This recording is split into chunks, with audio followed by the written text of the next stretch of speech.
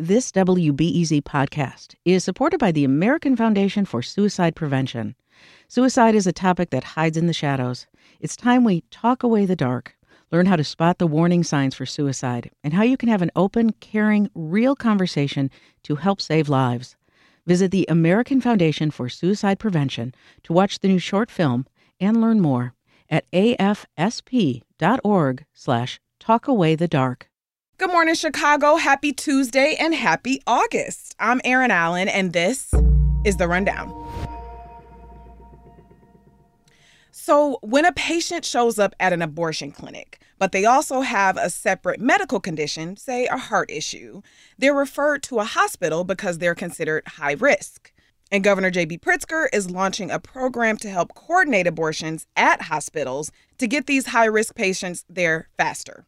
My colleague Kristen Schorsch spoke to Dr. Jonah Fleischer. Here he is describing a recent experience where a patient came to a clinic and needed a higher level of care. The clinic called our hospital and several others, trying to find the soonest appointment that she could attend. And a dozen phone calls and voicemails later, we saw her about a week after her original appointment. With the new program, providers will call a hotline and nurses will coordinate the logistics. The initiative comes as Chicago hospitals have seen a rise in the number of high-risk patients coming from states that ban or heavily restrict abortion.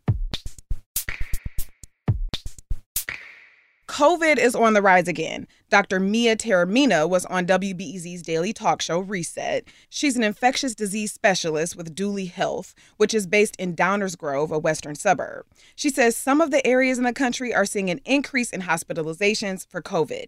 Seeing this uptick, what we're seeing is hospitalizations across the nation numbering in the 6,000 to 7,000 hospitalizations a week.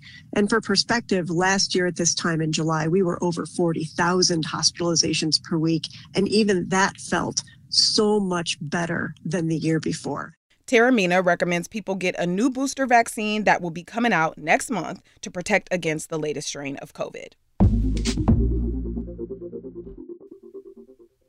August 1st. Parents and guardians, the first day of school is just a few weeks away. Do you know who your child's bus driver is? There's a nationwide bus driver shortage, and my colleague Nareda Moreno is reporting that that includes Chicago public school buses. CPS only has about half of the estimated 1,300 drivers it needs, and they're struggling to hire more. Students with special needs and kids in temporary living situations are being prioritized. About 7,000 of these students have already signed up and will have service by the first day of class. Students in magnet or selective programs will not get bus service, but they can get free CTA cards instead.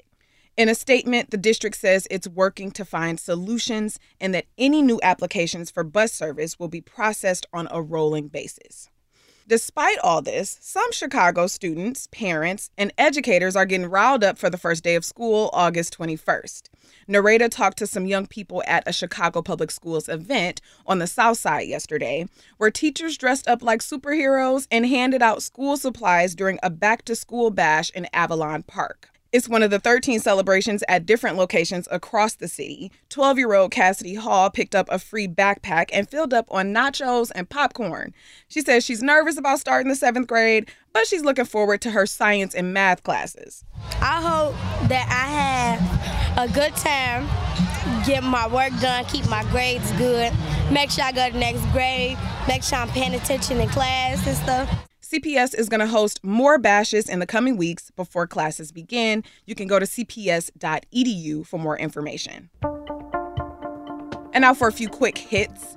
In the wee hours Sunday morning, there was a mass shooting in North Lawndale. Kanisha Gaines was shot and killed, and 9 others, mostly women, were wounded. Block Club is reporting that yesterday, Chicago police and local nonprofits partnered with a North Lawndale church to provide immediate crisis counseling, confidential domestic violence counseling, guidance for financial loss after a crime, and access to therapy dogs.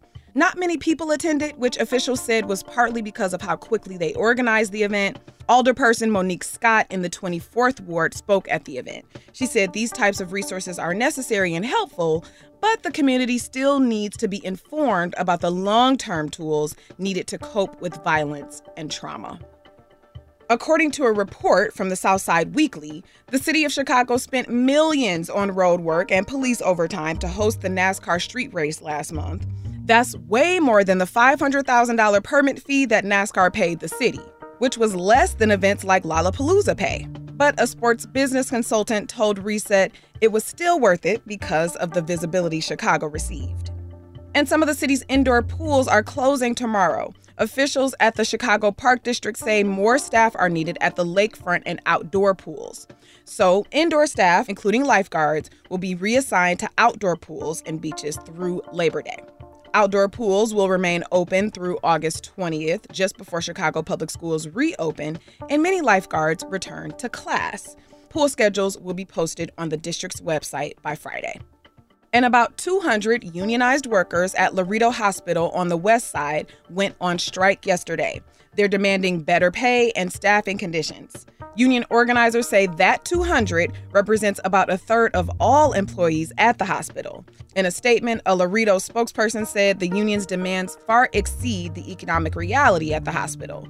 Non-union employees have not received a raise in 3 years and took a pay cut to avoid layoffs. As for the weather, mostly sunny today with a high in the low 80s. It's going down to the upper 60s this evening. And that's it for today. Thank you for listening to The Rundown. I'm Erin Allen. I'll talk to you later.